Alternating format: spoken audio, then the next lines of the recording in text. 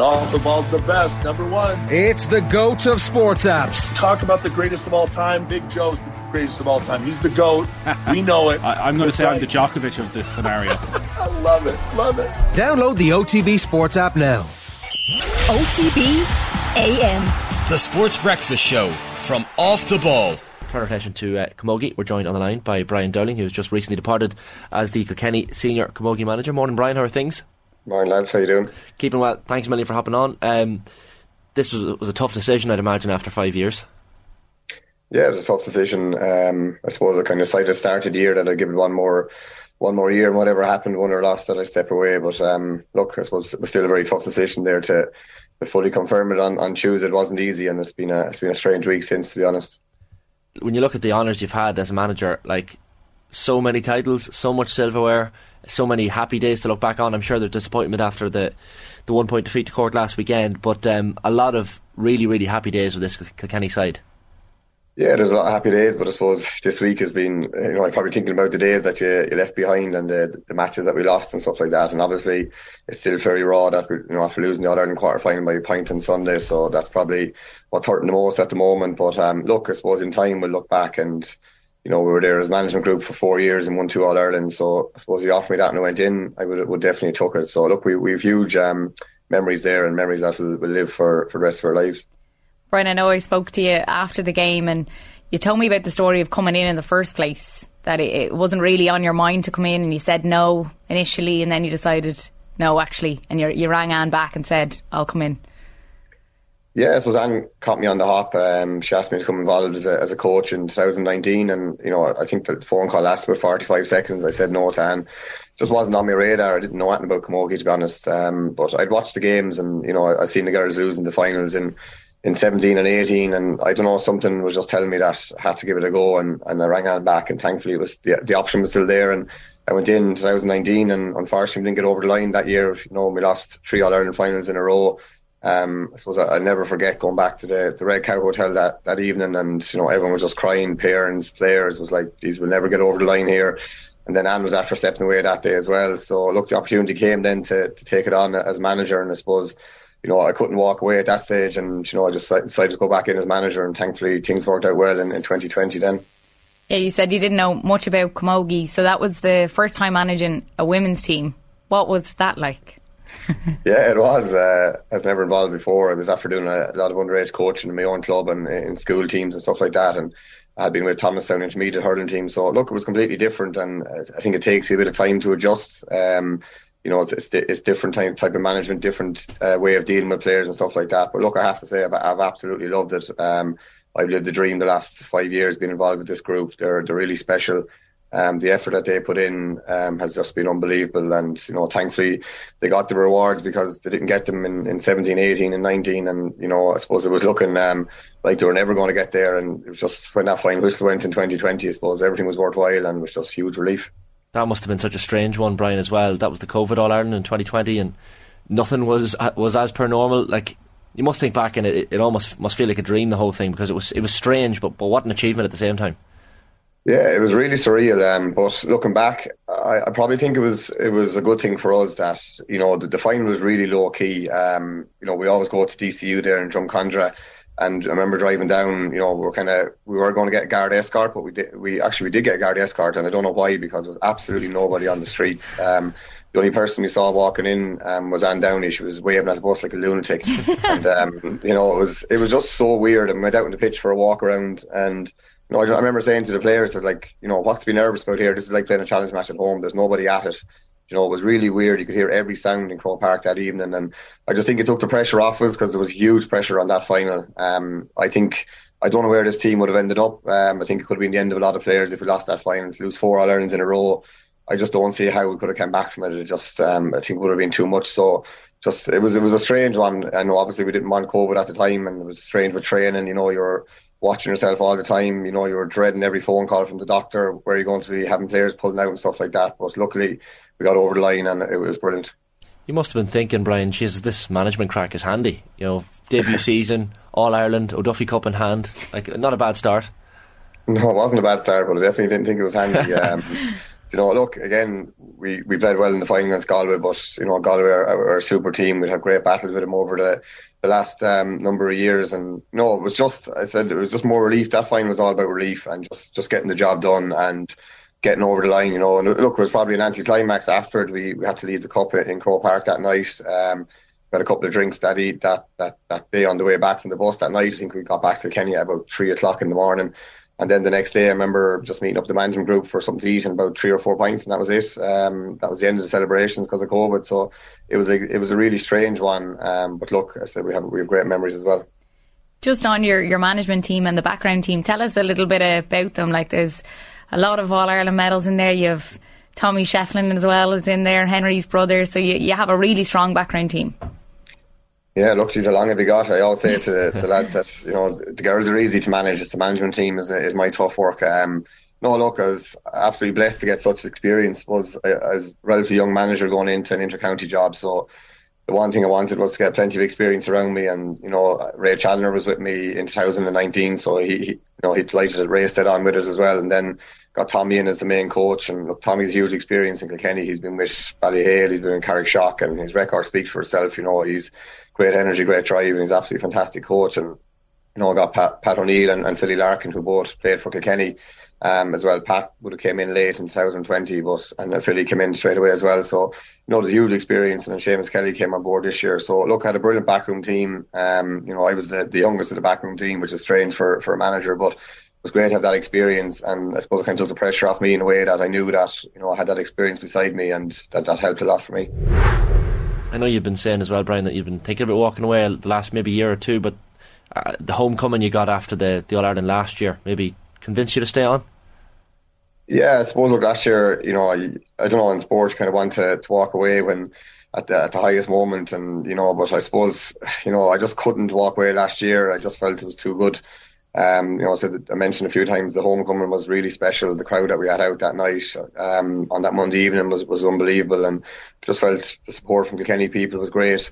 So I just probably changed my mind and decided to go back. And look, I'm delighted I went back. I know we didn't win the All-Ireland this year, but I think if I didn't go back last year, I'd have regrets the rest of my life, wondering would we have done it again. And I suppose look, back to back was always there. It hasn't been done in Kilkenny since 1991. So, but unfortunately, look, we didn't do it this year, and that's disappointing. But look, in time, I know that we'll think of the good memories.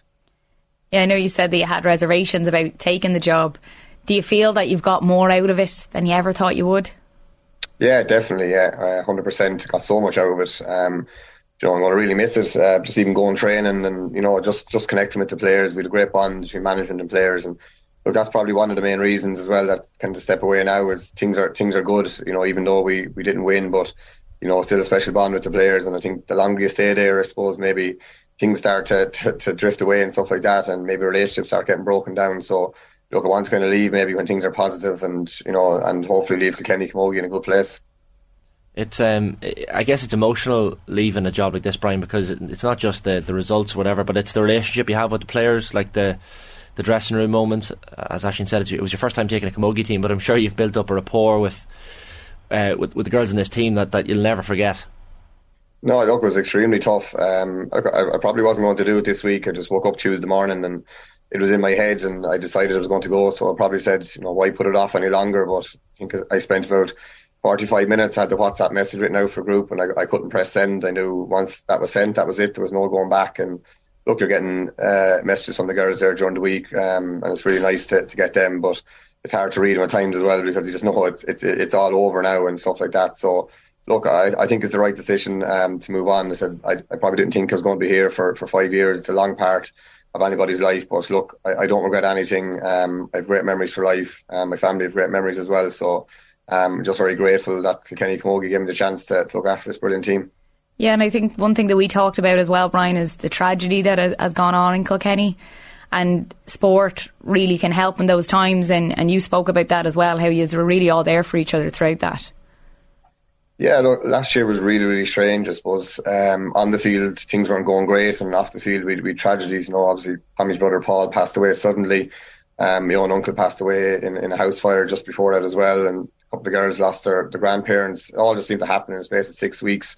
But look, I know we did the two Dial sisters were after doing a cruise ship in that time as well, so it just seems to be everything was going wrong, but we just, the girls started fighting, and we backed each other, and we just galvanised around each other, and we drove it on. I suppose it made it really special last year when we won the All-Ireland. All them people were in our thoughts when we won, and it wasn't easy during the year, but definitely camogie definitely helped us through those tough times. A lot has been made this year, Brian, about the LGFA and Camogie Association and the protests and calls for a player charter and I guess equality with the male players, and we've seen the protests before matches in both the camogie and the ladies football. Has this been an issue that's kind of permeated into your dressing room across the year, because it's clearly an issue that needs addressing? Yeah, look, I suppose it's not really a huge issue from Kilkenny side of view. I must say we're extremely well looked after in Kilkenny. Our county board is super, led by Teresa Aylward. Everything the girls get, or everything we look for, we get it within reason. We have strength and conditioning coaches there, by some Bravo Fitness. The girls have access to 3 gyms. Springhead Court Hotel, TJ Reid came on board this year as well, offering his services to the gym, and Bravo Fitness Gym as well. We've dietitians, we've physiotherapists, we get food after every training, food before and after matches. So we're extremely well looked after. So the big thing for me is the mileage expenses. We'd have a lot of people, 7 or 8 girls there during the year travelling down from Dublin, and I think they get about €800 at the end of the year, and that's it. Our county board do try and help out, but the money just isn't there for that. So that's a big thing that probably has to change. That the mileage expenses, where the money's going to come from, I don't know. Matthew Toomey said it, I think to yourself, Ashton, there after the match on Sunday, that it's about supporters coming into the matches. I've said that for a while as well. I 100% agree. How many people are at the match on Sunday, especially females, and we actually went into the camogie match from Kilkenny. There's no point having to go on social media at this. People have to go to matches. That's where the revenue will start. And if people go to matches, there'll be more revenue there to to give to the girls, I suppose, for expenses. So that's something that would love to see change. And that we play a championship match there in All-Ireland semi-final. You might have 2,000 or 3,000 at it. That's it. So I really think we need to try work on getting more people into camogie matches. It's about respect for the players, isn't it, too, Brian? Like, you talk about the mileage expenses, the dual player also, like, it's a dying art form, the dual player, but it still exists, and clearly, even the likes of Kelly Comfort on your own panel, like, I think she's spoken before about, how it's almost impossible now to be a dual player, because even at club level, she remember her talking about playing maybe a club quarter-final in hurling or camogie at, say, 11am, and then a football match at 5pm the same day. It's just impossible. Like, these players aren't respected. Yeah, no, look, we don't have to deal with dual stars too much in Kilkenny. Luckily enough, it's one of the issues not on the top of my list. But look, I see what's happening in Cork there, and it's disappointing to see, your players who are putting in such a huge effort, likes of Hannah Looney and Orla Catalan, Libby Coppinger, super players, camogie players and ladies footballers, and they have to choose which match to go to. I don't know how you'd manage that. To be really, really difficult. And look, I suppose it's something that has to change. Look, whether this merger is going to happen or the associations are going to come together, I don't know. Hopefully it'll happen sooner rather than later. And Brian, what are you going to do now with all your free time? I've under sevens, my 2 boys are under sevens there at Danesford, so that's going to take my focus now for the next couple of weeks. No, look, I don't know. My time is finished in camogie anyway for now. I'm definitely looking to get back into the hurling side of things. I think I've managed the best team I can, the Kilkenny camogie team, so I don't see myself going anywhere else in camogie, in the camogie world. So look, definitely looking back to get back into hurling if anything comes up. I suppose I have to decide whether I'd like to get into management or back into the coaching. I love the hands-on approach of the coaching sessions, getting involved in coaching. So look, I'll see what comes around. I'm not going to make any hasty decisions. There's nothing there, and I'll stick with the under sevens maybe for another year. Well, if you're anything like Tommy Walsh, he was saying to me the last day that his under 11s, he is so nervous, and he means it. Like, I've seen him during games that he's on the phone checking in on scores. It means a lot to him. Yeah, looking great friends with Tommy. Tommy's absolutely mad. He's driving on Tullaroan underage there. The lads absolutely love him out there. He's unreal. So we'll have to try get a challenge match against Tommy there, and we'll come up on the line. Yeah, he's nuts on the sideline there as well with them young guys, but he's absolutely brilliant, and what a great role model for young lads in Tullaroan to be looking up to than Tommy Walsh. Was he always like that?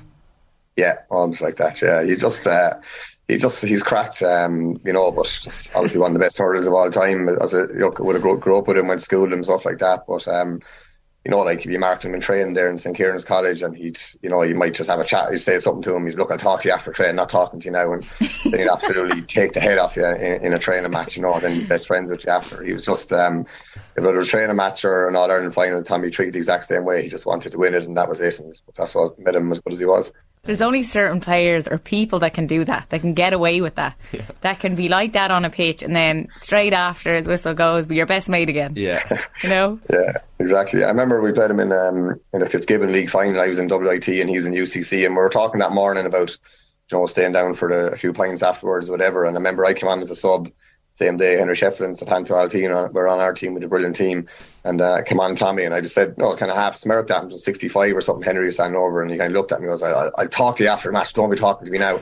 So I was so thick with him then. I actually got 2 pints off him, scored a winning pint off him, so it was one of my claim to fame, score a pint off of Tommy. Yes, Brian. Not a bad achievement. Listen, Brian, thanks a million, and congrats on all the achievements you've had with the Kilkenny camogie team over the last 5 or so years, and listen, best of luck with the underage, the under 7s.